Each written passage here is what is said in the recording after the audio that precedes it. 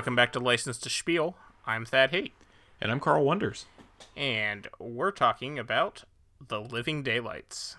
Wasn't it great to see a good Bond movie again? I know, right? This was... And I have a few issues with this movie, but in general, yes, it is a good movie. It's definitely a breath of fresh air after the last few Roger Moore movies, which I suppose was the entire point of this movie. Definitely. I think we talked about, it might have been an Octopussy, where we were referencing our friend's podcast, the Franchise Fatigue podcast, and we were saying the franchise is feeling very fatigued. And I think, saying the breath of fresh air, I think is absolutely right. Like there's so much in this movie that is very still Bond formulaic, but it just feels new and fresh in a lot of ways. And it's just such a much better film than we've seen in a long time, I think. Yes, I would agree with that. Even though, I mean, it's still Maybaum and Wilson are writing it, John Glenn is directing, so nothing has changed really. But Timothy Dalton finally gets to be James Bond.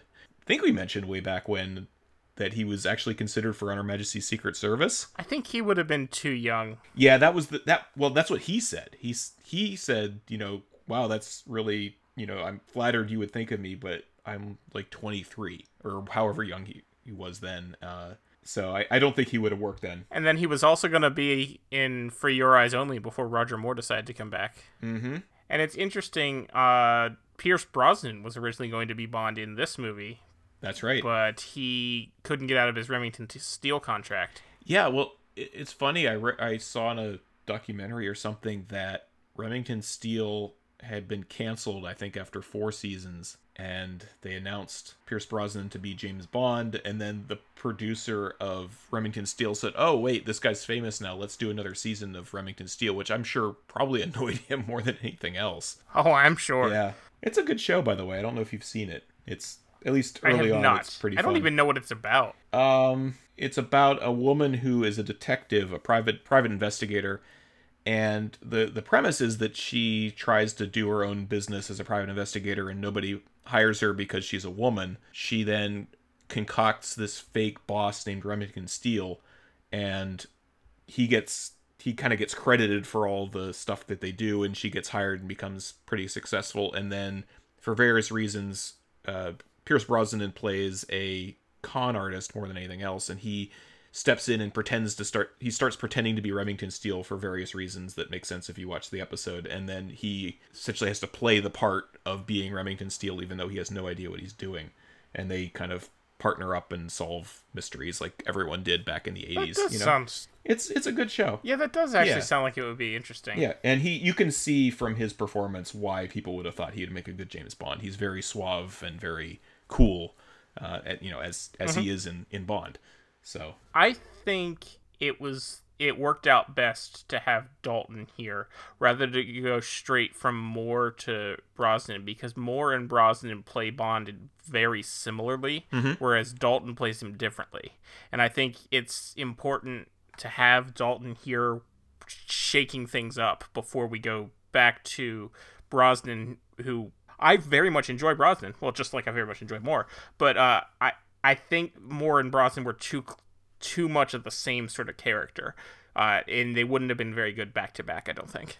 Yeah, I could see that. The biggest thing I think Dalton does is he grounds this in a way that the franchise hasn't been grounded in any way. I mean, other than maybe For Your Eyes Only, there was really not a lot of reality in the Moore era for the most part. I mean, even the more even the less outlandish films had their ridiculousness in there. I think the only real ridiculousness in this movie is some of the plot things that happen that make very little sense, if any. But there isn't a lot of over-the-top nonsense. You don't see Timothy Dalton driving half of a car through Paris, or right. or any of that stuff. There are bits in this movie that I kept thinking like, oh, this would have worked in a Moore film. There's a lot in here that wouldn't, but there are a few bits in here that I'm like, okay, this is something that would have worked for Roger Moore. The laser on the car. The laser on the car is one. We'll talk through the beginning of the movie, but that last bit when he lands on the boat and immediately this woman starts hitting on him. I'm like, yep, that's a Moore thing. Yeah. Oh yeah. You know, I'll be there in 2 hours, or I'll be there in 1 hour, and then she gives him the champagne. Better make that 2. Like, I can see Moore saying that. Oh yeah, absolutely. Yeah, but again, like, Dalton doesn't seem... That makes sense since it was written by the same... Right. Yeah. Although, yeah. next week was written by the same people too, and there's nothing at all connected to Roger Moore in that movie. I could not see Roger Moore doing License to Kill. No. So we get, I think, a really good opening and a good introduction to Dalton in this movie. I always loved this opening Gibraltar stuff. Like the opening, but it just... What was the end game? If Bond hadn't stopped the truck, what was he gonna do? I don't know. Yeah, that's a good... I mean, yeah, the plot of let's infiltrate this War Games scenario with some guy that's gonna do stuff. Yeah, I don't know what stuff he was supposed to do other than clip the Smirt Spionum tag on him and kill the guy. I don't know. Yeah, because he steals the truck with explosives and drives away, so he was clearly going to do something with it. Well, I don't think he knew it had explosives. I think he just stole the truck that was there. Like, he's trying to get away. You know, he shot up a couple guys and he wants to get out of there. I love the guy at the end, at the gate, who, like, shoots the paint at the truck and then just stands there and gets run over. Like, what are you doing? Or Yes. the other guy who's like, hey, hang on, you're dead. Do they not have radio? I mean, maybe they didn't have a lot of radio because this is still... One of the ways that this film is very dated is when you watch so many people walk around with these cordless phones that are just those ginormous, like, ones that had the big cradle that you put them in the charge, you know? Like... And I feel like that's one of the only things that does date the movie. Mostly it doesn't feel dated to me. Yeah. I mean, obviously the Soviet Union doesn't exist anymore, but Sure. You know what I mean. I mean, that was one of the big things with GoldenEye, where they're like, oh, what do we do? There's no more Soviet Union, which is a big part of the movie. But yes. So this is, because I can't help myself, this is John Barry, the composer. This is his last film in Bond. Mm-hmm. I think he does a really good score here. I think it is dated in a lot of ways. He does a lot of these electronic drum riffs. Yeah, the electronic Bond theme did not fit the late 80s. Well, I think it fits the late 80s. I think it just dates the film as being the late 80s.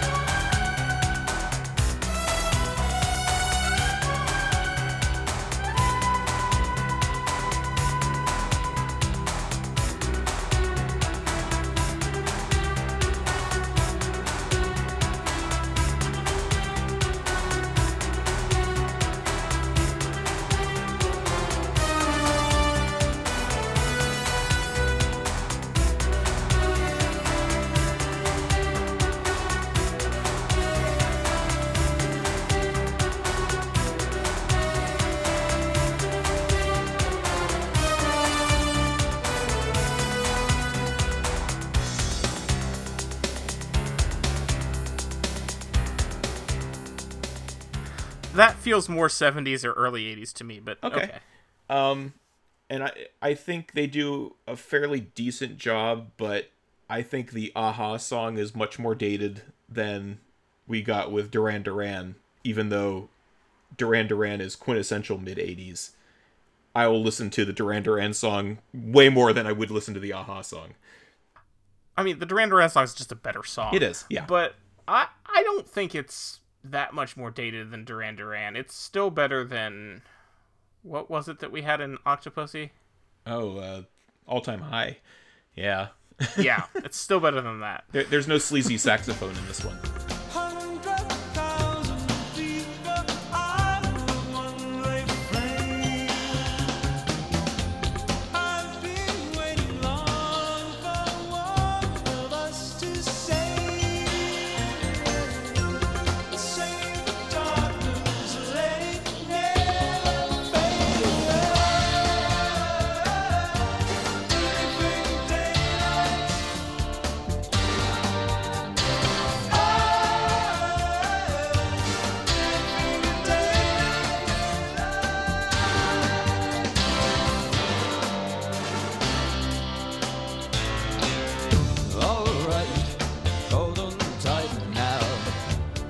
down to the wire. Set your hopes up way too high.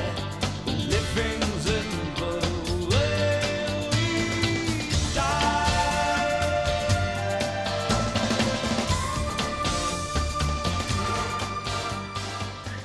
I actually really like the other song that they give to Necros, like his little, Where's Everybody Gone song. I think that works really well too, even though it's also fairly dated and in a way that, definitely sets this film in the mid to late 80s. But...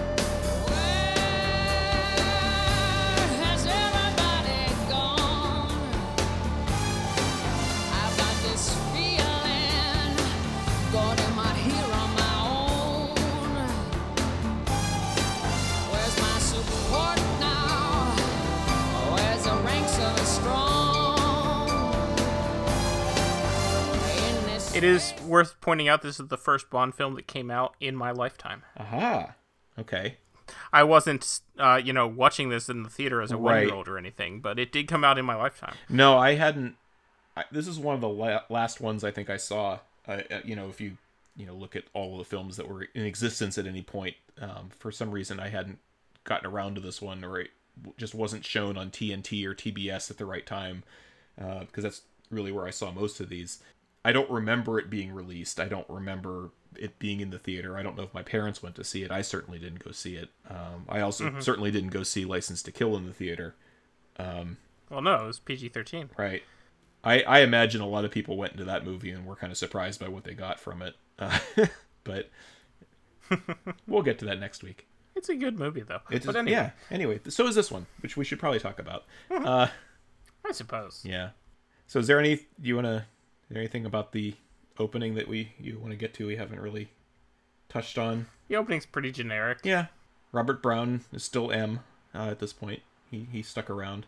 I will say, while watching this, I'm like, it has been quite a few years since I have seen this movie. Mm-hmm. I believe I mentioned last week that I didn't remember all that much about it other than the cello down the ski slope. Yep. I had completely forgotten that John Rhys Davies is in this movie. And I saw his name like, wait, what? Yep. Having watched the movie now, I don't know how I forgot that John Rhys Davies is in this movie, but I had. John Rhys Davies, of course, is most famous for playing Leonardo da Vinci in Star Trek Voyager. Oh, absolutely. Definitely his quintessential the John role Rhys that brought Davies him role. fame. Yes. Gotta work in the Star Trek connection there. I mean, everyone who went to see Lord of the Rings was like, hey, look, it's Da Vinci. Whereas someone old like me said, hey, it's Sala. But, well, yeah, that too. Yeah. I've seen those movies. Yes. Just because I can't help myself and it's another Star Trek connection, I should also point out that the woman who plays the main female character in this movie, Mariam Dabo, is cousins with Olivia Dabo, who was in a Star Trek episode. She plays one of the Q Continuum people. So there's another Star Trek connection for, yes, she does. For those of you out there who care about such things. So I was actually meaning to look that up to see if they were related, but I forgot. So thank you for doing that for me. Yep, they're like first or second cousins or something like that. So because it's not like that's a very common name. No. I mean, so I don't think any of the other actors have ever been on Star Trek. I would remember if Joe Don Baker was on Star Trek. He would, yeah, that would have been an interesting. We're inviting somebody who is even more into Star Trek minutia than we are to say that, the guy who played the third bodyguard in this opening scene or something was in Star Trek. But absolutely tell us this, yeah. Because this is the information I live. Yeah, for. absolutely. Yeah, but like I need to know if the guy that plays Saunders was in Star Trek. I mean, I don't think so. No, he doesn't even have a photo on my Plex before. On my Plex lineup. He like, doesn't even get a picture. His face is like familiar. I've seen him in things. He's done so, stuff. It's possible. Sure, but unlikely. Yeah. So we find out that they're watching this General Koskov, who is played by Haroun Krabbe, who I think is probably most recognizable from The Fugitive. I was gonna say that's where I know him from. Yeah. He's defecting or something, and they're trying to protect him from a sniper. Saunders is a real dick in this scene, I think, to be honest. But maybe that's just because we're used to people being a little more deferential to James Bond. Saunders is also a bad spy because he's speaking loudly enough for the people in the booth next door to hear him. To go, shh. Yeah. We've talked about costumes before, and so I want to credit the convertible tuxedo jacket that Bond is wearing that you just kind of close up and it makes it all black for him to be able to hide out with a sniper, with like the largest sniper's rifle I think I've ever seen out on the balcony. Yeah, no, that is that's a versatile jacket right there. And it doesn't break away. He doesn't have to take it off and turn it inside out or anything like that. It's certainly more believable than Roger Moore's hat in the last movie. Yes. Or 2 movies ago, yes, I guess. Yes. Nothing will ever top his reversible jacket and breakaway pants from Live and Let Die, though. That's true. I still don't understand how the lapels work on a reversible jacket. No, that's a good question. They're waiting outside, waiting for the intermission for this performance, because that's when Koskov is going to go and make his move to run across the street to where they're hiding out. A couple points here. I don't get why Saunders is hanging out upstairs, because later he has to run downstairs to let Koskov in the door. You'd think you'd want him to be like ready to let him in immediately. The other thing I'm not quite sure about, and maybe they jumped time here or something, but when we join the performance, they're just starting the first movement of Mozart's 40th Symphony, which then ends, and that's the break, which I've never been to a concert that does that, but okay. Anyway, you'd think they would play the whole symphony, but... I mean, maybe they were doing different parts of various symphonies.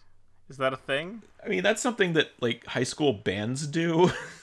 I don't think like major orchestras play one movement from something like a Mozart symphony, but who knows? Anyway, we do see that there is apparently a KGB sniper, the woman who was playing the cello at the concert, that's trying to shoot Koskov, but Bond doesn't think she's a real sniper. I don't think... I imagine that he has reason to believe this. I mean, he explains why later. Is there reason? Well, he does, but I don't think he explains very well, because... Well, he says something like that she didn't know one end of the rifle from the other. Like, she's clearly not experienced at handling firearms. I mean, yeah, and maybe that's true. I don't really get that impression from watching her, but maybe that's true. Maybe. It's also worth mentioning that, and I haven't read it in a while, but I think this is essentially the story from the actual Living Daylights short story, where Bond he's a sniper looking for a sniper to protect somebody, and it's some woman who, I can't remember if she's a cello player or not, but he ends up shooting the gun because he knows that she's not a legitimate sniper, and that's all I really remember about the story, but I think that is from the source material. Okay. I do like this bit here with Bond essentially tells Saunders that his plan is stupid and they're not going to do it, and he has his own... He's clearly already planned this alternative thing that he's going to leave Saunders holding the rifle and drive off with Koskov here. Yeah, because Saunders wouldn't tell him earlier. He said it was need to know. So then Bond, when Saunders wants to know what he's doing, he's like, oh, it's need to know. Yep. Which is, yeah, that's a good line. And I also enjoy that he he tells Koskov that, don't worry, we have a pipeline to the west, and then puts him in a literal pipeline to the west. Yes. This is clever. This whole opening bit, I think, is well done, and we can quibble about the distracting of the guy in the pipeline, which is a little unnecessary. I like the whole bit at the beginning when they have this thing they're going to put him in, and it's called a pig, and he's like, pig? What is pig? And they, how many times have you done this? You're the first, and you can just hear him screaming as they close the thing, and... We must hurry. Get him in the pig. Pig? What is pig? Scouring plug to clean out the pipeline. This one's been specially designed to carry a man. Pipeline? You mean our pipeline? Great Soviet achievement, piping natural gas into Western Europe. But not me. Don't worry, Yorgi, it's a piece of cake. Never mind cake. If you open valve before 100, he will be boshed. Figs, borscht, cake. There must be another way. Get in. Well, put on the mask. And breathe normally. Now talk. Relax, Yogi. Our engineers have spent months perfecting this. How many times have you done this before? You're the first. You know? The distraction scene itself is, well, okay. Yeah. But I kind of like how they subverted it, because she holds up the big wrench and she's like, I've got to take care of the director, and you think she's gonna knock him over the head. Right. So I like how they surprise you a little, Yep. but wow. Yeah. And I mean, I like the fact that she's the one doing all this. It's her decision that Oh, that's yeah. how she's going to handle this. I like how she just abruptly stops when all the lights stop blinking and just leaves him very confused, I'm sure. She doesn't pick up her tool belt. No, she leaves it there. That's true. And I like how, while Saunders is getting searched at the border, you hear Yeah.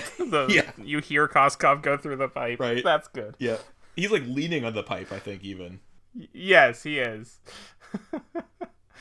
Yeah, and it ends up in this, I don't know, this tower of some kind that they have to climb a zillion stairs to get to the top and put him on a plane and fly him off to wherever they're going. This is where we get the line from the movie where...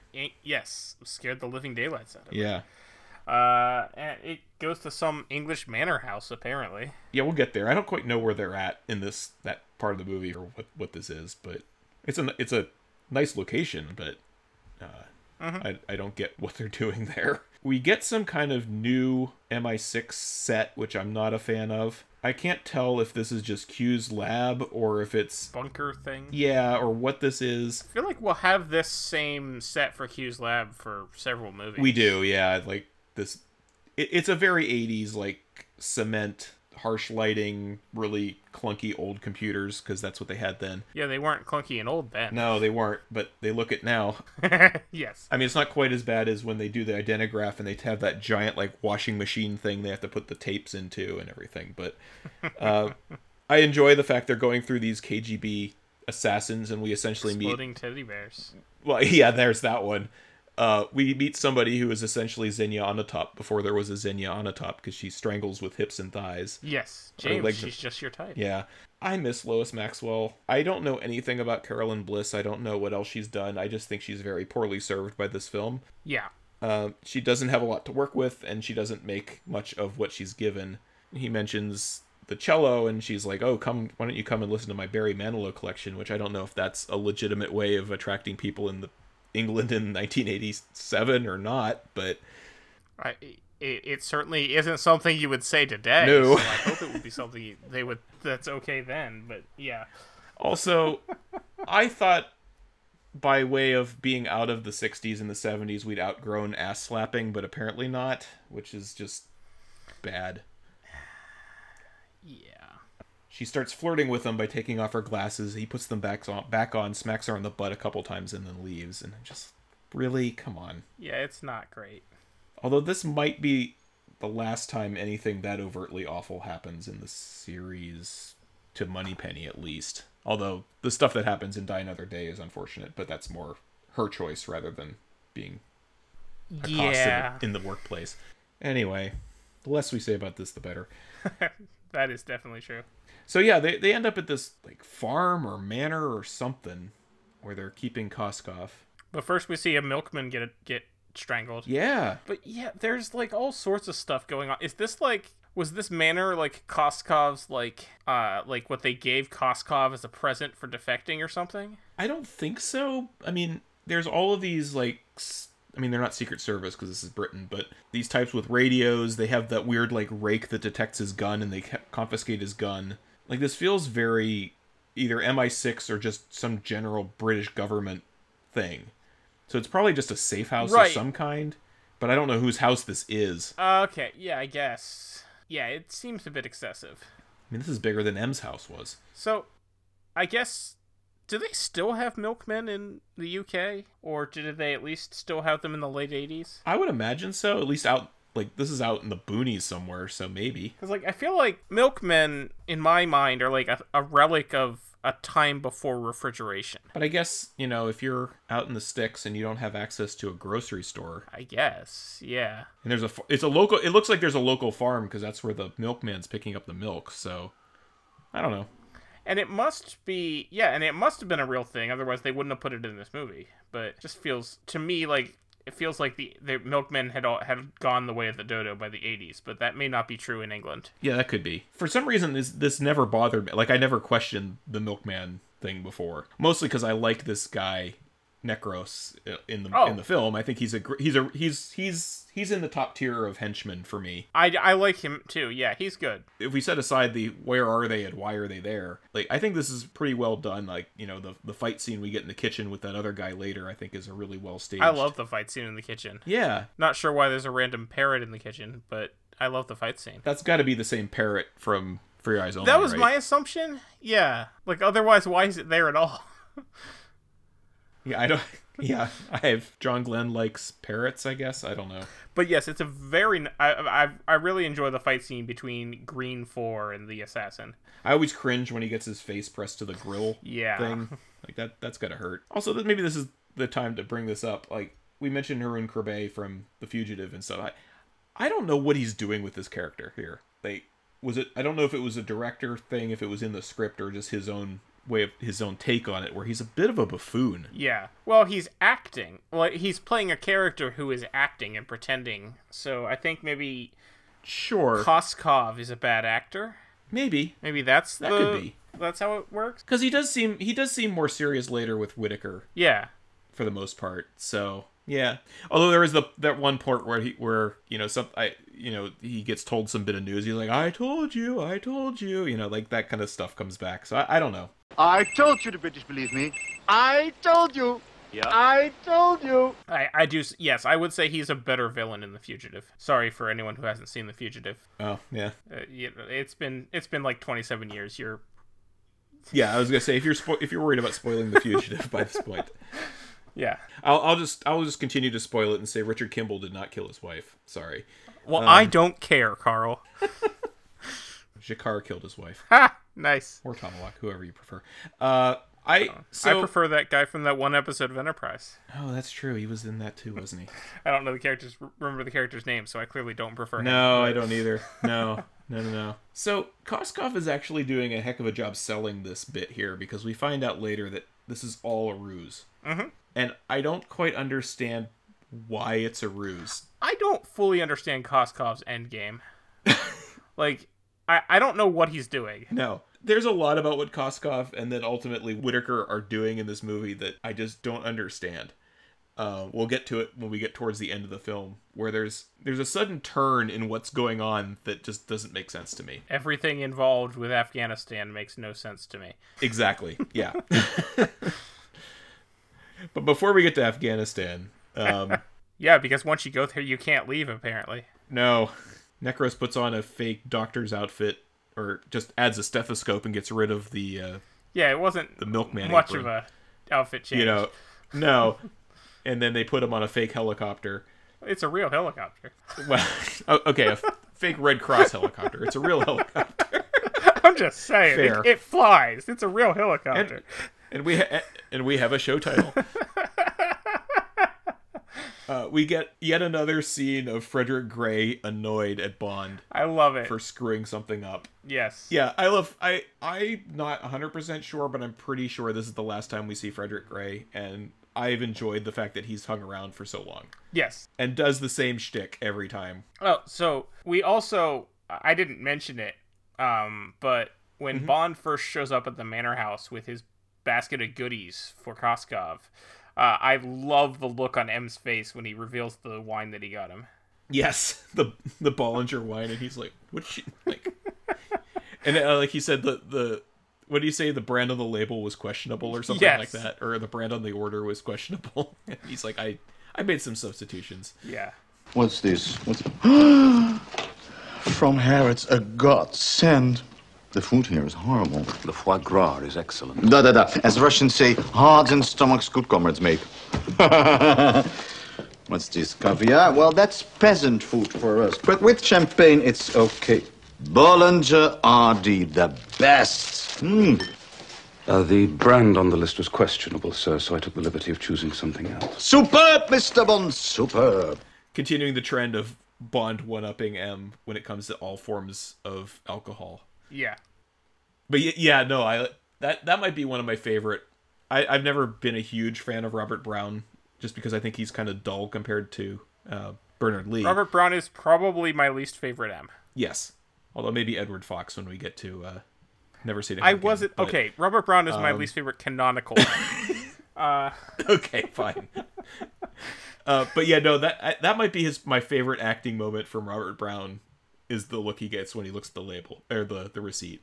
Yeah, pretty good. We head off to Q's lab again. Yet another completely ludicrous and pointless piece of technology is that revolving couch thing where the guy sits down and just like gets sucked And then into Q it. just sits down on top of him? And then Q sits down on it. Okay, so I did not realize that these key finder things were a real thing. I mean, obviously not the with the immobilizing gas. But apparently this was something that like people in the 80s actually used. They would whistle and their keys would whistle back to them. Yes. And it's funny because we have a shared note that we put our notes in for the show. And I had written, will anyone younger than 35 remember these key finders? And literally within like 12 seconds of me posting this, you added to it, no, because I don't remember them. It's true, I don't. I thought this was so weird. Like, why is this a thing? This entire movie, I'm thinking, Yeah. what is with this weird key thing? But that was a real thing. Mm-hmm. They really existed. Yeah, you'd whistle and it would beep, and that's how you would find your keys. How did it even work? I can't answer that, but Like, because I'm thinking if it has an always-on microphone, like, how does it run on, like, a little button cell battery? maybe they didn't last very long. I don't know. I didn't have car keys in the late 80s, so Fair. Yeah, that couch. I'm not sure what's up with the couch. Is it better or worse than the door that closes and kills someone? well, we find out that that's actually a practical thing later in this movie. I still think the most egregious thing is that umbrella with the spikes on the it. umbrella was pretty bad. Like, why? Somehow neither of us mentioned the ghetto blaster. Yeah. So, I actually knew that boomboxes were actually called ghetto blasters at one time, because I watched a couple retro technology channels on YouTube. So that one I actually got. It's like because they actually did call them ghetto blasters. Yeah. So it was a play on words as opposed to just like some Right. weird racist thing that Q was saying. Also seems slightly impractical, but Yeah, that too. So Bond then drives the Aston Martin all the way from England to Bratislava. apparently. That's a bit of a hike. Yeah. Bratislava is not anywhere near Calais, which is probably where the ferry would have come out. That's a long drive. Mm-hmm. It feels like it would have made... I guess he needed the fancy gadgets eventually, but still. Anyway. Plus, we gotta keep our deal with Aston Martin here. Yeah, for another movie at least. Yep. Before we switch over to BMW. Ugh. So Bond watches the cellist play again. Yep. Follows her onto the tram, but then she is removed from the tram by a couple of goons who we find out are reporting to Pushkin, John Rhys Davies. Yes. Well, we see John Rhys Davies there, yeah. Yeah. And so Bond sees her talking to Pushkin. And he takes her cello, which she left behind on the train. And then we have this scene in a public bathroom for some reason. Because we Right. have to show Bond looking at the cello case in the public bathroom. I get that. He's looking at the gun and everything like that. But, like, we have to show the bathroom attendant being very confused. And, okay. Anyway. So, why does she keep her address in the case that holds the gun and not the cello? Like, My guess is that she took the cello out of the case and just didn't think. Because, again, she's not a professional at this. I guess. Yeah. I mean, if there's one sign that she's not a professional KGB assassin, is that she has her name and address in her gun case. Yeah, her real name, her real address in the gun case. Yeah. So Bond is waiting. Bond, thankfully, Oh, yeah. Go ahead. yeah, he helpfully got rid of the gun, if I remember Yes, correctly. he tossed it in the lake, I believe he said, or river. Yeah. Yeah, in the river. And Mm-hmm. he's now insinuating to her that he is a friend of Koskov. Mm-hmm. And Which isn't really not untrue. True. I mean, But Bond now is definitely sure that there's more going on, which he was already, but like he definitely knows it now. right. So they find a way to sneak out without the. They moved very quickly while that trolley was going by. Yes. Like I mean, this is like some. they like practically This is almost David Copperfield level teleported from trickery that here. Yeah. because it didn't take long at all. But anyway, they do man. So you figure it was Bond in the outfit walking into the. Maybe. Actually, I think it was. Well, no, I don't think so. You don't think so? You think it was I Bond? think it was because it looks like he's wearing slacks. He's wearing dark slacks. Yeah, he does look like he's wearing dark slacks under the thing. Yeah, I think it was Bond in the outfit. Which begs the question: where was she that she was but able to then get how in the did she car get in the so car? quickly? Yeah, because I'd always assumed that he was in the car already. Yeah, there's a lot going on here that I don't. Yeah, But anyway, it worked. She has to stop and get her cello because she couldn't have had a violin.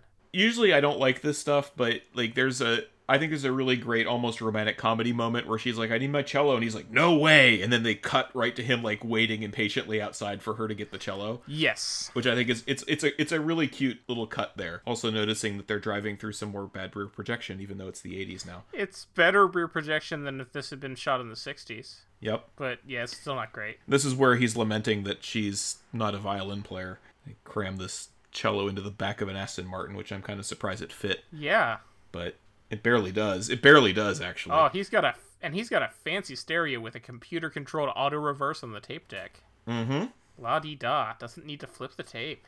No. It also gets the police band, which is... Well, that's just an atmospheric anomaly. Yeah. And it gets the police band just so we can hear that they're telling the police to look for him. Yeah, a man, a woman, and a cello. I don't think that laser is plausible in any way. None of this makes sense. Although it does give my favorite one-liner in the movie. What happened? Salt corrosion.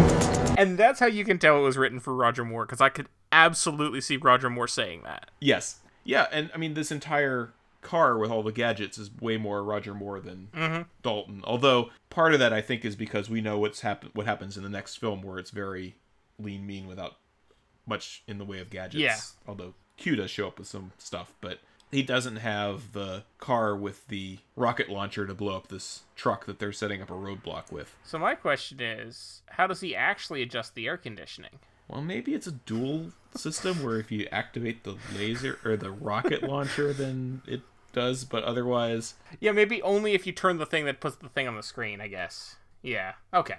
Maybe. I also am not sure how well that would really work. I feel like there would be debris that the car would get stuck on. Yes, that's true. But it works well. It's a decent action scene. Yeah, and it doesn't go on too long, and I like things like, you know, they end up on the lake, and then he loses a tire and carves the hole, although the hole changes size dramatically. Yeah, it gets much smaller, yes. At one point. Yeah. If this had been made 10 years before, he would have stayed driving around inside that shack for another, 5 minutes. Yes, that's true. The shack would have driven off, and that would have been the end of the scene. The shack would just be driving down the street. It's convenient that the car comes with skis. Yes, they don't last very long. That's the one part where I'm like, wow, Q really thought ahead here to take this two-door sports car and put skis on it. Yeah, I feel like you'd want to hide the self-destruct button a little better. Your rocket... Yeah, I mean, at least it has a little, it has a little clear plastic cover on it, at least. Yeah, but, your rocket launcher is, a normal car control, but the self-destruct just labeled in big letters. Sure. Yeah, okay. So they make it down the hill in the cello case, and they have nothing to declare, just this cello. I like his line earlier at one point where he's like, I'm glad I made you bring the cello. Mm-hmm. So the cello gets a bullet in it. Yes. And we see her playing that cello in the future, a couple times, actually. Surely that bullet hole must have altered the way the cello sounds. One would think. Right? I'm not, an expert so. on this, but I assume a cello is shaped the way it is to make the sound that it makes, and if you have more holes than it was designed for, that would change something? Yeah, I think it definitely would affect the sound of the cello. But anyway. Yeah. I mean, I'd written something along those lines too, but yeah, there's definitely going to be a problem playing it. Yeah. It also holds up remarkably well for being dragged down a... Yeah, there's that icy too, hill because like you that. definitely see it like in the snow.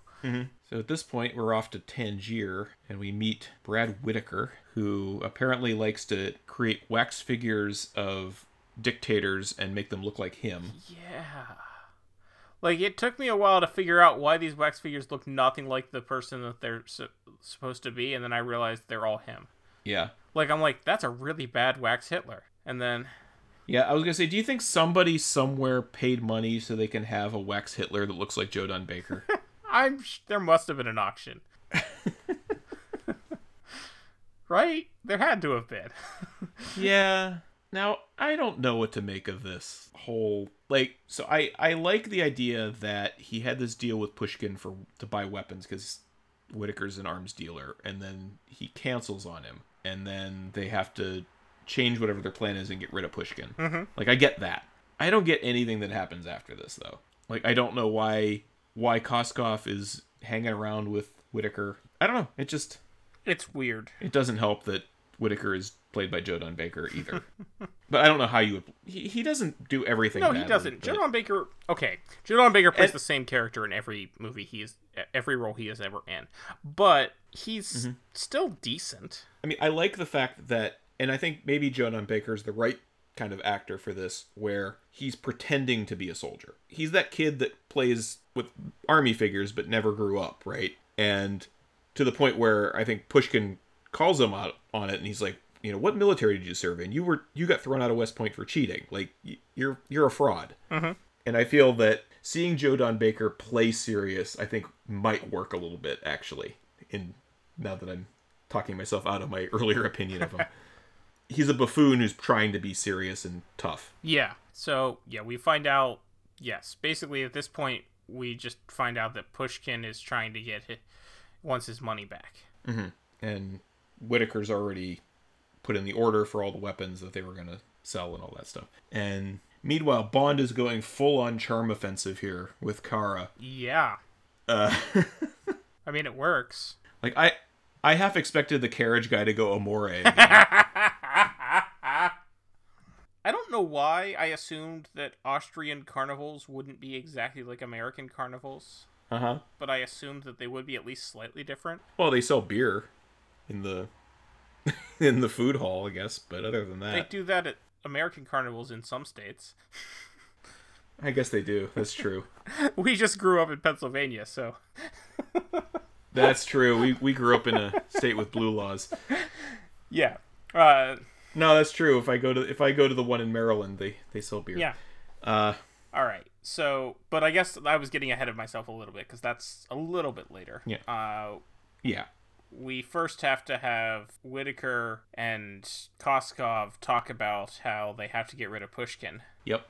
That is an enormous lobster. I was about to say, that is like the biggest lobster I've ever seen. To the point where I don't even think it would taste very good. I think it'd be kind of chewy. Probably. But anyway. Well, I'm not a huge lobster fan to begin with, so I would agree. Yeah.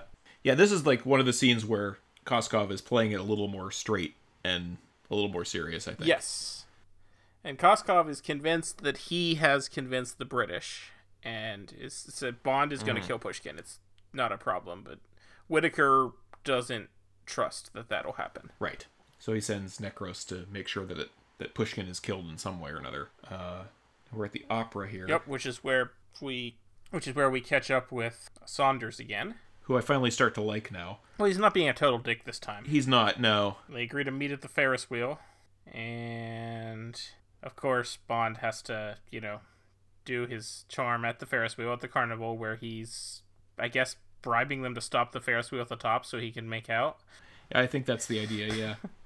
I like the little beat before when he's doing the rifle game and the guy's like, please, no more. Yeah, that Please was stop. good. And they give, because he just keeps winning. Yeah, they show, all these different carnival things, and okay. Yeah, I just didn't realize that Viennese carnivals were just like American carnivals. So what would you have in a Viennese I don't carnival? know, but, something Germanish or Austrian? I mean, something, I don't know, different games? I don't know. It just feels... Now I'm wondering if, the American carnival is just imported from Europe. It very well could be. I don't. Yeah, they've been around a lot longer than we have. So So I guess, did they have complicated pneumatic automatic doors in the 80s too? As my resident 80s expert. no, because I mean, maybe they did in Europe. I know in the U.S. I just remember the fancy doors at the grocery store. You'd step on the black mat thing and push a button underneath, and it would open the door for you. Yeah, this is all. I don't remember fancy pneumatic glass doors that weirdly have the apparatus that works them exposed to the outside. Well, there's a glass window that covers it. Yeah, but that's It's still weird. Yes. Yeah. So, yeah, no, I don't. I certainly have never seen doors like that before. No. I don't even remember the doors you're talking about. For all of Okay. my life, grocery stores have had the doors that with the motion sensors. Mm-hmm. Or at least all of my life that I remember. And this was pre-motion sensor. Yeah, and that makes sense. I guess Yeah. it's a way to kill Whitaker. You mean Saunders? Yes, I but meant Saunders. I don't know why I said Whitaker. It's... That's a pretty crappy way to get killed, I think. And I feel like that's way more force than that door possibly needs. But anyway. Possibly. I mean, it shatters everything. Yeah. Like, why is the door even capable of opening with that much force? Well, if it's a pneumatic system, then... Or if it's hydraulics or something. I mean, I could see it being a hydraulic system maybe being able to do that, because, I mean, hydraulic systems can be pretty dangerous. Yeah, as we discussed earlier in the movie. Yeah. Alright. Okay. But anyway, yeah, it's a way to kill Saunders and make it look like it was Pushkin that ordered it. We have a scene where Bond pulls a gun on a little kid. Yep, because he's carrying balloons. And this is where Bond kind of gets mad at Kara a bit, Yeah. right? For reasons. Well, I think at this point Well, he knows that he's seen her with Pushkin, and she's in league in some way with Koskov. And I think he's, So- like, just legitimately upset about Saunders, too. Oh, sure, yeah, of course. And this is where having Timothy Dalton really helps. Yes. Like, I would have a hard time buying that quiet anger from Roger Moore. I would agree with you on that. Like, the scene where he pops the balloon. Like, that's a scene that Timothy Dalton can do any day of the week, but I don't know if Roger Moore could pull it off. Yeah, probably. Just because Dalton's a damn good actor. At least, I like him a lot in this role. I like him in most roles that he's in. Yeah. So now we're in Tangiers. We're in Tangier, breaks into Pushkin's hotel room, and confronts Pushkin over the Schmerz-Spionum thing. I do like the line, because he comes in with flowers for his wife or girlfriend or whoever she is, and he says, Bond points the gun at him and pushes him onto the bed, and he says, I take it this is not a social call, and Bond says, correct, you should have brought lilies, which I think is a good line. Yes. And I like the fact that, it's revealed here that the Schmerz-Spionum thing is a load of nonsense. Yes. Like, I like that fake out. And he's like, what are you talking about? Schmerz-Spionum was this dumb thing we did in the 60s, and no, we're not doing it anymore, Which, by the way, is actually where the word Smersh comes from. I assumed as much. Yeah. Well, they even used the phrase Schmerz-Spiona in a earlier Bond movie. Oh, did they? Yes. I definitely just read that. Oh, okay. I was going to say, I didn't remember that, but... Yeah, it is mentioned in... okay, no, I'm sorry. The Smersh is mentioned. Okay, never mind. That's what they're saying. Never mind. Yeah, in From Russia with Love, they talk about Smersh. But You're right, though. They don't use Schmerz-Spionum. But yes, it is a reference to Smersh. yeah. And yes, and I think I'm... Because I've read the first few Bond novels, now I think I'm getting my memory's a little hazy on. Because they definitely go a little more in depth into what Smersh is in the Casino Royale novel. Right. But anyway, Yeah. Yeah, because Le Chiffre works with Smersh in the book. So he enlists Pushkin to help him. yes, because Pushkin realizes that Koskov is, doing something. Yeah. I like that. He's like, yes, as long as you're alive, we'll never know what he's up to. Well, then I must die. Yep. And, he gets up to give his speech, and he gets shot. Damn lucky that Necros didn't fire first. And that Bond is such 'Cause he was about such to. a good shot. Such a good aim. Yeah. With a handgun, yeah. From, like, Yeah. a balcony, yeah. Right. That could have gone really wrong. Yeah, absolutely. But it's Bond. Sure. And because we're in Tangier, we have to do a chase across the roof, because that's what you do when you're in Tangier and you're in a And we movie. have to see a harem. In a harem, yeah. We get the goofy, Here's another Roger Moore moment when he grabs the aerial. Yes. That is a Roger Moore bit. He grabs the aerial, comes down, lets it go, and hits the guy in the face with it. And then he gets arrested by the CIA. Well, sort of. Like, this is a return to Felix Leiter as a dick. Yeah. This is a return to Felix Leiter. It's been quite a while since we've seen him. Yes. When was the last time we saw Felix Live Leiter? and Let Die. Is it Live and Let Yeah. Die? Yeah. Wow. I don't like this Felix Leiter. John Terry is awful. It's either him or the guy from Diamonds Are Forever, who's probably my least favorite Felix Leiter of all of them. Yeah, the Diamonds Are Forever guy was also not good. Well, the Diamonds Are Forever guy, Norman Burton, God bless him, like, he's just pudgy and out of shape, and he looks like he belongs at the IRS, not the CIA. John Terry feels like he just stepped off the set of Miami Vice. Yes. And I appreciate them wanting to cast Felix Leiter younger than they had been for a long time. Especially since they cast Bond younger. Yeah, sure. But he's just bad. He's not good, yeah. And it's so weird, like, so many of his lines are not shot with him speaking at the camera. Like, he'll say a line and they'll cut to him just not saying a word and just kind of staring at the camera. It's just bizarre. Like, I don't know what they were doing when they shot this. I'm wondering if they changed the script or something. I like that they brought back Felix Leiter, but that's about the only thing I like about this whole part of the movie. The jacket he's wearing is very 80s. Like I said, he looks like he's off the set of who Bond? No, I was thinking Felix Leiter. The blue, That- windbreaker he's wearing. Oh, yeah, the blue windbreaker, yeah. Like, windbreakers in general just make me think of the 80s. I mean, at least it's not one of the ones that has, like, the zipper with the hood in it. Around his, I'm also going to be a bit of a snob here and suggest that James Bond would never drink Jim Beam. That's probably true. I guess Felix Leiter offers it to him, but... I mean, there's nothing wrong with Jim Beam. I guess if my choice was Jim Beam or no bourbon, I might drink Jim Beam, but... I'll drink Jim Beam over, bottom shelf whatever. Well, he had Jack Daniels on the shelf, too. I don't know how you feel about that. I would take Jack Daniels over Jim Beam. Okay. But yeah, well, would Bond drink bourbon at all? Well, he drinks bourbon and branch water in, although that's when he's pretending to be somebody else in On Her Majesty's Yeah. Secret Service. And Roger Moore ordered bourbon a couple times, because remember in Live and Let Die in that club when he orders the bourbon? Oh, that's right. And then yeah. he sinks down to the floor and the guy drinks it. Yeah. Okay. Yeah, I guess. But I think that was in the era of we have to make him look different than Sean Connery. Yeah. All right. Fair enough. Felix Leiter, though, he's in this scene. He's there. And then we never see him No. again until the very end, which I have something to say about that too. There's a scene with Koskov and with Whitaker again.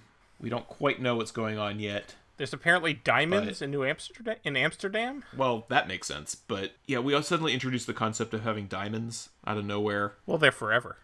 This is not the only time we're gonna introduce completely new plot things. So Bond goes back and finds Kara practicing her cello. She makes him a martini that has some very fast acting sedative in it. So she makes him a martini. She already had it ready to go in the shaker. Yeah, it's gonna be a watered down martini. Yeah. So I guess when he says perfect, he was not being accurate, because there's no way she would have known when he showed up. No. So, but yes, she plays her part, and Bond is now abducted and taken on board the plane as Jersey Bondov. Yes. And there's a organ transplant with a heart in it, so it's clearly they're taking him somewhere for surgery. Yeah. I don't think that's how you transport hearts. I don't think so but- either. Okay. I'm assuming. I'm not a heart transport specialist, but I don't think you hook it up to some sort of electrical thing. I don't think that's a thing. No. At least I've never heard of that. I just noticed for the first time that they reused the Handle Like Eggs label. They put that on the heart transplant case. They had that on the nuclear bombs in Thunderball. Well, it makes sense. Yeah. It's a label that makes sense. Mm-hmm. So, yeah, Bond sees the diamonds in the ice, Yep. He notices it's not a human heart either. and now he gets to hear Koskov's brilliant plan, which, whatever. Okay. Yeah. Well, as James Bond says, they have a saying there, and he's full of it. And now we're in Afghanistan for some reason. We are in Afghanistan for some reason. I mean, the Russians were in Afghanistan then, so They I guess were, that yes. sort of makes sense. But now, this is where I still really enjoy this movie, and there are some scenes in the last third of the movie that I like, but this is where the plot completely falls apart. Yes. For me, anyway. I would agree, yeah. Like, they get thrown into a prison, but he breaks out because he does the little wolf, or the little stun gas thing on this guard, and then there's another man in the prison with them, and they let him out. Mm-hmm. And it turns out that he is one of the commanders for the Mujahideen, Yep. because they're in Afghanistan. So this is back when the Mujahideen were good guys. Yes. Because they were fighting for their freedom against the Soviets. Yes, exactly. As opposed to, when they started fighting us, well, for plenty of reasons, but yes. Anyway, okay, so Bond enlists the help of the Mujahideen, and there's just, why is any of this here? I don't know. I mean, he asks them for help, and they say, Art Malik, the guy who plays the leader, whose name escapes me. Kamran Shah. Kamran Shah, yeah, thank you. I'll help you, but we have to do this other mission first. And it turns out their other mission is involving the same people. And we get yet another example of, I can taste what raw opium tastes like. Because they have all these, what look like medicine bundles that actually have opium in them. And Art Malik is probably best known as the villain from True Lies. True Lies, yes. Who could be the same guy, actually. If you think about it. It's possible. I don't know if this faction of the Mujahideen turns into Crimson Jihad later, but that's a movie that isn't quite as entertaining as it used to be. True Lies? Yeah, I still like it, but there are jokes in there that just don't land anymore. Yeah, but it still has that awesome post-war on terror. Sure, but it still has that awesome scene where he chases a motorcycle through a mall through a hotel on a horse, right? Yeah, and it's like, excuse me, sorry, pardon me. That is great. That whole section of the movie is great. Sadly, it's not this movie, but maybe we should watch that movie since it has. It does have spies in it. I can make the case. Yeah. Okay.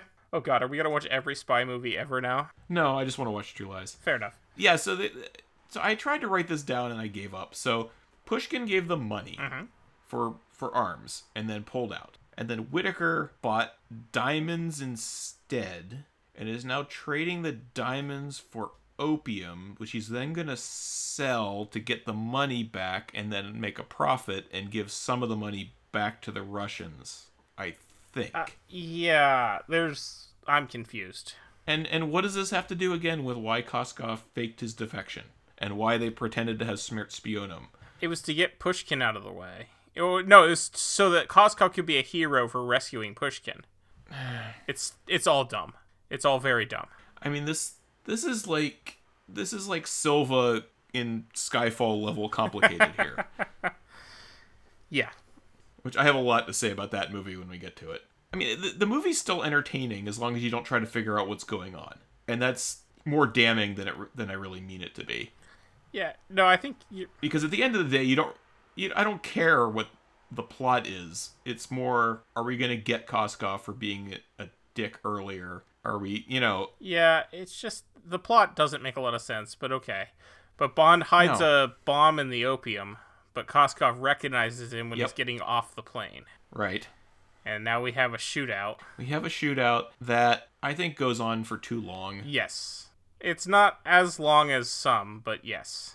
It's still better than the car chase in Diamonds Are Forever. Yes. Or the boat chase in Live and Let Die. Oh, gosh. That could have been a really good action scene if it was about half as long. Because it's a scene where, and we probably said this when we recorded the episode, but like every time I think it's almost over and then it just keeps going. Mm-hmm. And if it didn't have Sheriff J.W. Pepper. Oof. Well, he's not in this movie, thank goodness. Could you imagine Sheriff Pepper in Afghanistan? No. No, I can't either. No. So there's a moment here where Koskov is in a Jeep and he runs into the plane and the Jeep blows up. Koskov is not... He's dead, he right? Should be. Like, he does not survive this collision. But then he manages to, like, climb out of the Jeep and fall out. It's a huge explosion. Yeah, he should not have survived that. No. I also don't... I didn't care for the dramatic effect of waiting for the plane to be able to roll over the blocks that were keeping it from moving. No, that was... There was no need Yeah. for that. I do very much like this last fight scene with Necros and Bond, though. You know, that's good. Yeah. And, I mean, obviously it's not them, but these are some damn good stunts that they do. Like, when they're hanging onto that net that ends up falling out the back of the plane. Like, I mean, those are actual people doing actual stunts like that. Because this is pre-CGI days, so you can't fake this. Right. And although I will say, I don't quite know what Kara's trying to do here, where she's flying the plane and then intentionally opens the thing and tries to dump people out of it. Like, I think she thinks she's helping. yeah. She should have paid more attention to where the plane was going. You know, Kara's we didn't really talk much about her. She's a rather interesting amalgam, I think, of the bad female stereotype character we get in Bond and a more modern version that we get, especially the next movie, and then moving forward with it, where kind of like we were saying that this is a weird mix of Roger Moore Bond and not Roger Moore Bond. I think that, you know, she'll do things really well, and then she'll do some things that are just actively causing more problems than anything else. So, I don't know. I don't have a problem with her for the most part. And it's not really a problem with her, it's just the way it's written more than anything else. Yeah. Yeah, I think she's attempting to throw Necros out without throwing Bond out, but I'm not sure how she thinks she can do that. Right. And it Yeah. is inconvenient that all those sacks that fell, none of them were the one that contained the bomb. No. And that is a nice moment, though. Like, so after Necros is hanging onto his boot and he cuts it off, and Necros falls and does the British Wilhelm scream again.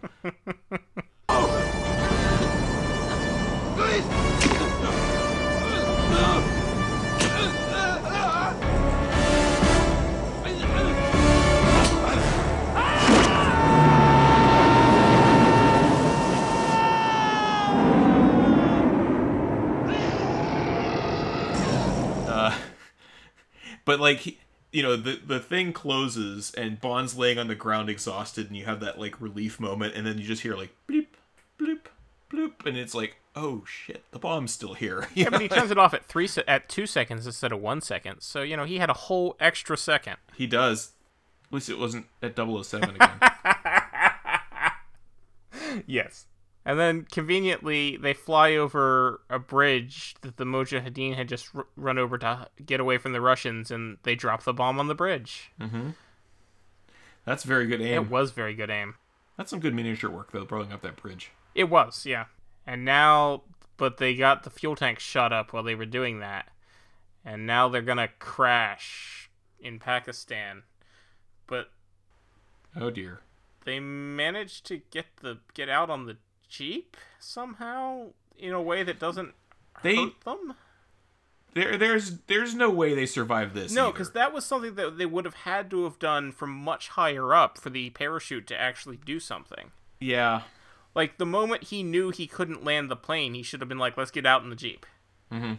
And that might have worked. But yeah, because they would have hit really hard. I'm also very unconvinced that he couldn't have figured out a way to land that plane. It looked like a pretty flat area.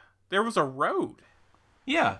There's a road there. Yeah. I mean, once they're sitting in the Jeep out there and the plane crashes, I'm like, there's a lot of open space you could have... Just because the engine stopped, you're still gliding. Yeah, and you can still degree, control right? the flaps to steer it. Yeah. But he knows a great restaurant in Karachi, so they can just make dinner. Thank goodness. And now we have Then what Felix has become standard in the last several Bond movies is after we've managed to stop the world from ending, we have to go after the bad guy. Yep. Felix Leiter is there to help him defeat one guard and then leaves. Bond breaks into Whitaker's place, finds him messing around with his toy soldiers again, reenacting Gettysburg. So I'm apparently. confused a little bit by this conversation. Mm-hmm. So Bond comes in and says Pickett's charge was up Cemetery Ridge, not Little Round Top. And then Right. Whitaker says he's playing it as he would have done it. And then goes on to say what Meade should have done. So is he playing it how he would have done it as the Confederates or how he would have done it as the Union? Because apparently, because Pickett was a Confederate general, Pickett's charge was, yeah. I'm a little confused by this conversation. Well, I mean, part of me thinks that there's two possibilities here. One, you have two writers who aren't up on their Civil War history. Yeah, and I realize as someone who grew up in central Pennsylvania, I know way more about Gettysburg than the average person. I recognize that.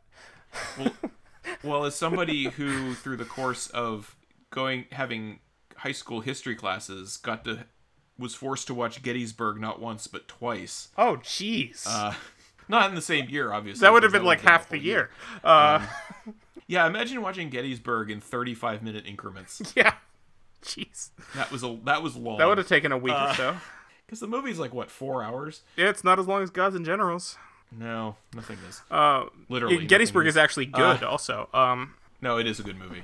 Gods and Generals, not so much. Yeah, I'm also wondering, or maybe it's just, this guy, Whitaker, he's a fake general. He's just... okay. Oh, he should have done this, and he should have done this, and he's not really paying attention to which side he's talking about. Well, he isn't wrong that Meade probably, if Meade had pursued, he could have ended the Civil War right then at that battle. Yeah. But he's not wrong about that. No, he's not. But yeah. But the part that I just don't get is he's like, this is how I would have fought it. So I'm going to have both sides do different things. Like, wait, what?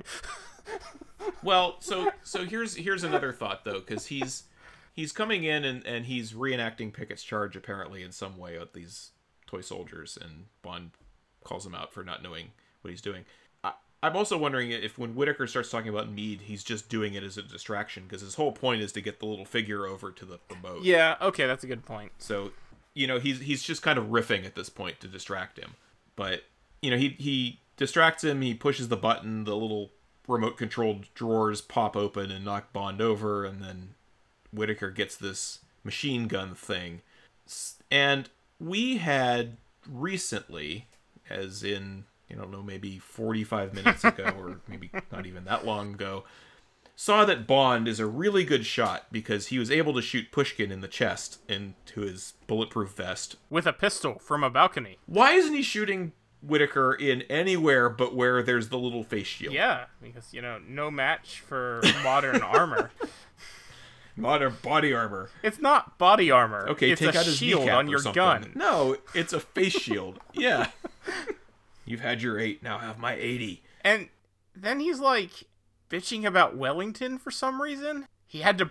Well, it's the return of Wellington. It is the return of Wellington. He had to buy German mercenaries to beat Napoleon, as if that's somehow bad. Right. He still beat Napoleon, didn't he? Yeah. He still beat Napoleon, right? Yeah. Yeah. I mean, it is nice to see the exploding keychain pay off. It is. And I like how Whitaker looks at him and laughs. Like, what? When he wolf whistles. Yeah. Yeah. That was good. I like Bond's line where he says he met his Waterloo. And then, Pushkin comes in, and then Koskov is doing his Koskov thing, and Pushkin seems like he's buying it and says, put him on the next plane, and he's like, put him in the diplomatic bag. So. Yes. We won't see we're not going to see Koskov again. And now we are seeing a symphony because we have to see. We have final see everybody. Yep. John Barry is the conductor here. Yes, he is. John Barry's little cameo here in his final movie, which that's nice. And we get General Gogol. Nice little. This is the final movie for General Gogol as well.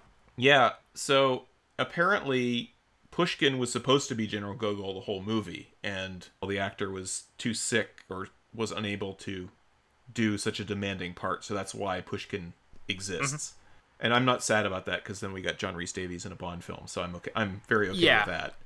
I mean, I really like General Gogol. I like how he returned for several movies. I really enjoyed that, but yes, I liked John Rhys Davies as Pushkin. And I don't even think General Gogol would work as well in that part. it would make the story work better a little bit. Like when we saw in the beginning when Bond was like, I've worked with him, I know he wouldn't do that. It would make more sense if it was Gogol, because then we would be like, oh yeah, you're right, he wouldn't. Yeah, that's true. I mean, I have a hard time seeing the guy who last movie was joking about Silicon Valley and giving the Order of Lenin to James Bond would suddenly turn around and be doing Smirt Spionum. So I think in some way it would lend credibility to Bond not believing it. But I think from an audience perspective, I like the idea that we don't know who Pushkin is. We don't know what he's up to. And I think that when it turns out that, like, I think if it were Gogol, we would think Smirt Spionum was a ruse from the beginning. Mm-hmm. And here we don't know that. And I like that we don't know that. Yeah. So it could have worked, though. And again, John Rhys Davies is great, so I'm fine with it. Yeah, he is. And then we get the whole last scene, which is predicated on your forgotten technology of the beeping keychain. Yes. And, you know, we've got to have...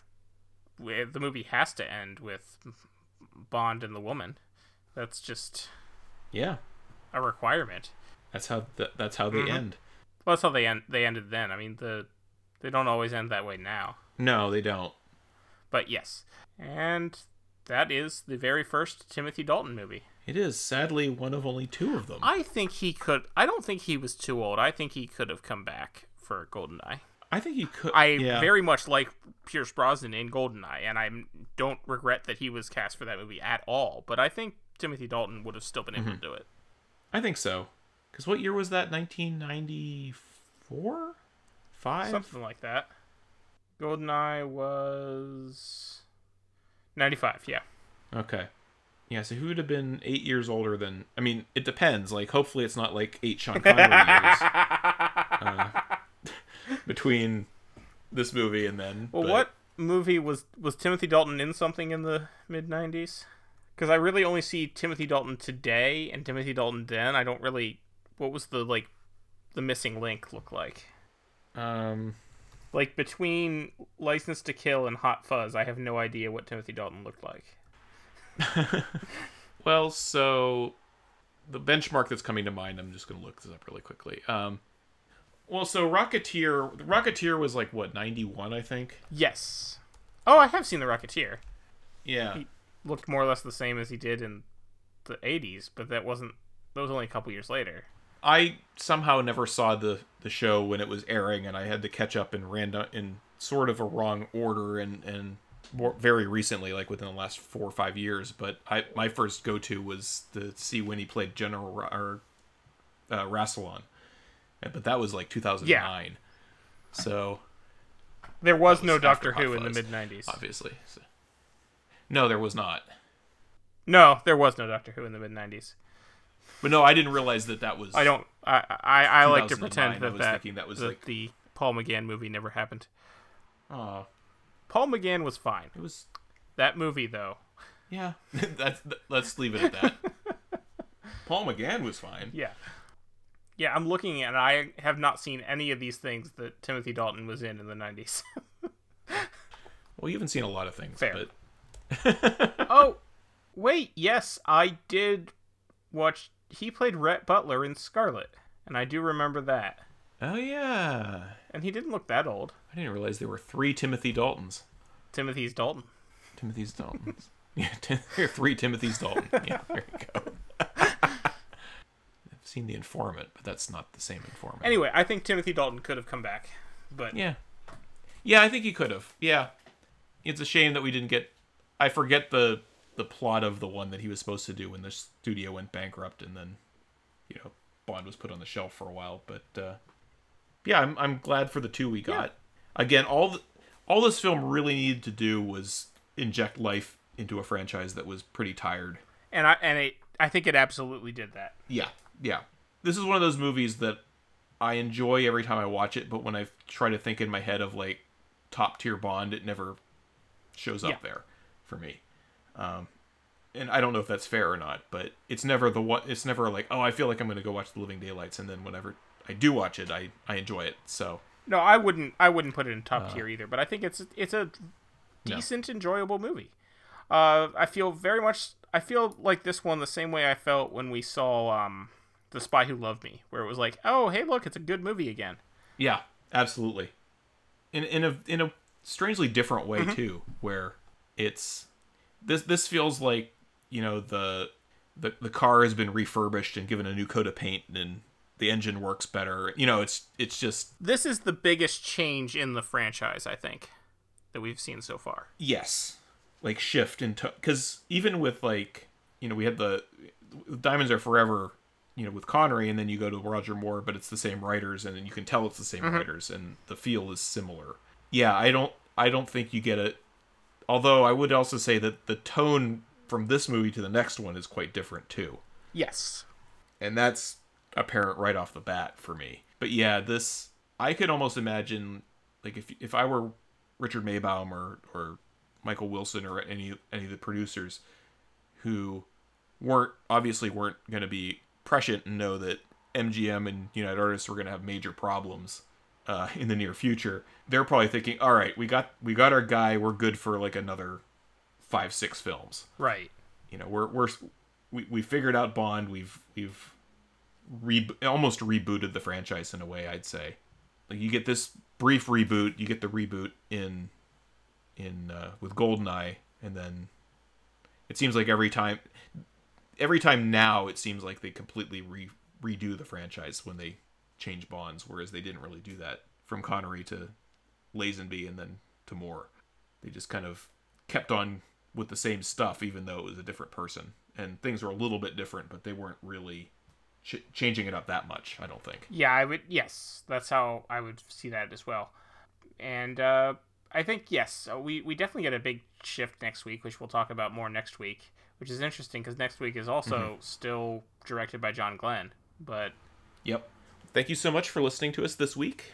If you would like to contact us, you can find us on Twitter at Podspiel, or you can send us an email at spielpodcast@gmail.com. You can also find me on Twitter at Listening to Film. And you can find me on Twitter at Tyrannicus. I think that's pretty much all I have to say about The Living Daylights, though. Yep, but next week James Bond will return in a movie that we don't have a title for yet.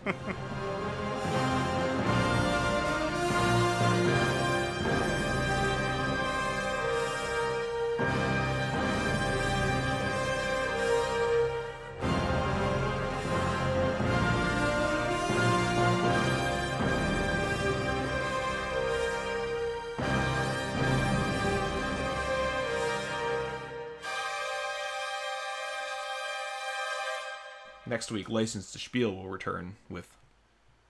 What's it called? I License just to on the Kill. name of the movie. I know. Yeah.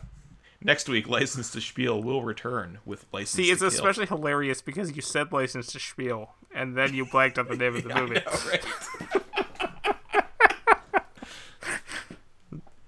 Well, it doesn't help that I paused the movie here and it just says The Living Daylights, and that's all it says, so that's like the only thing in my head. All right, I'm stopping recording here.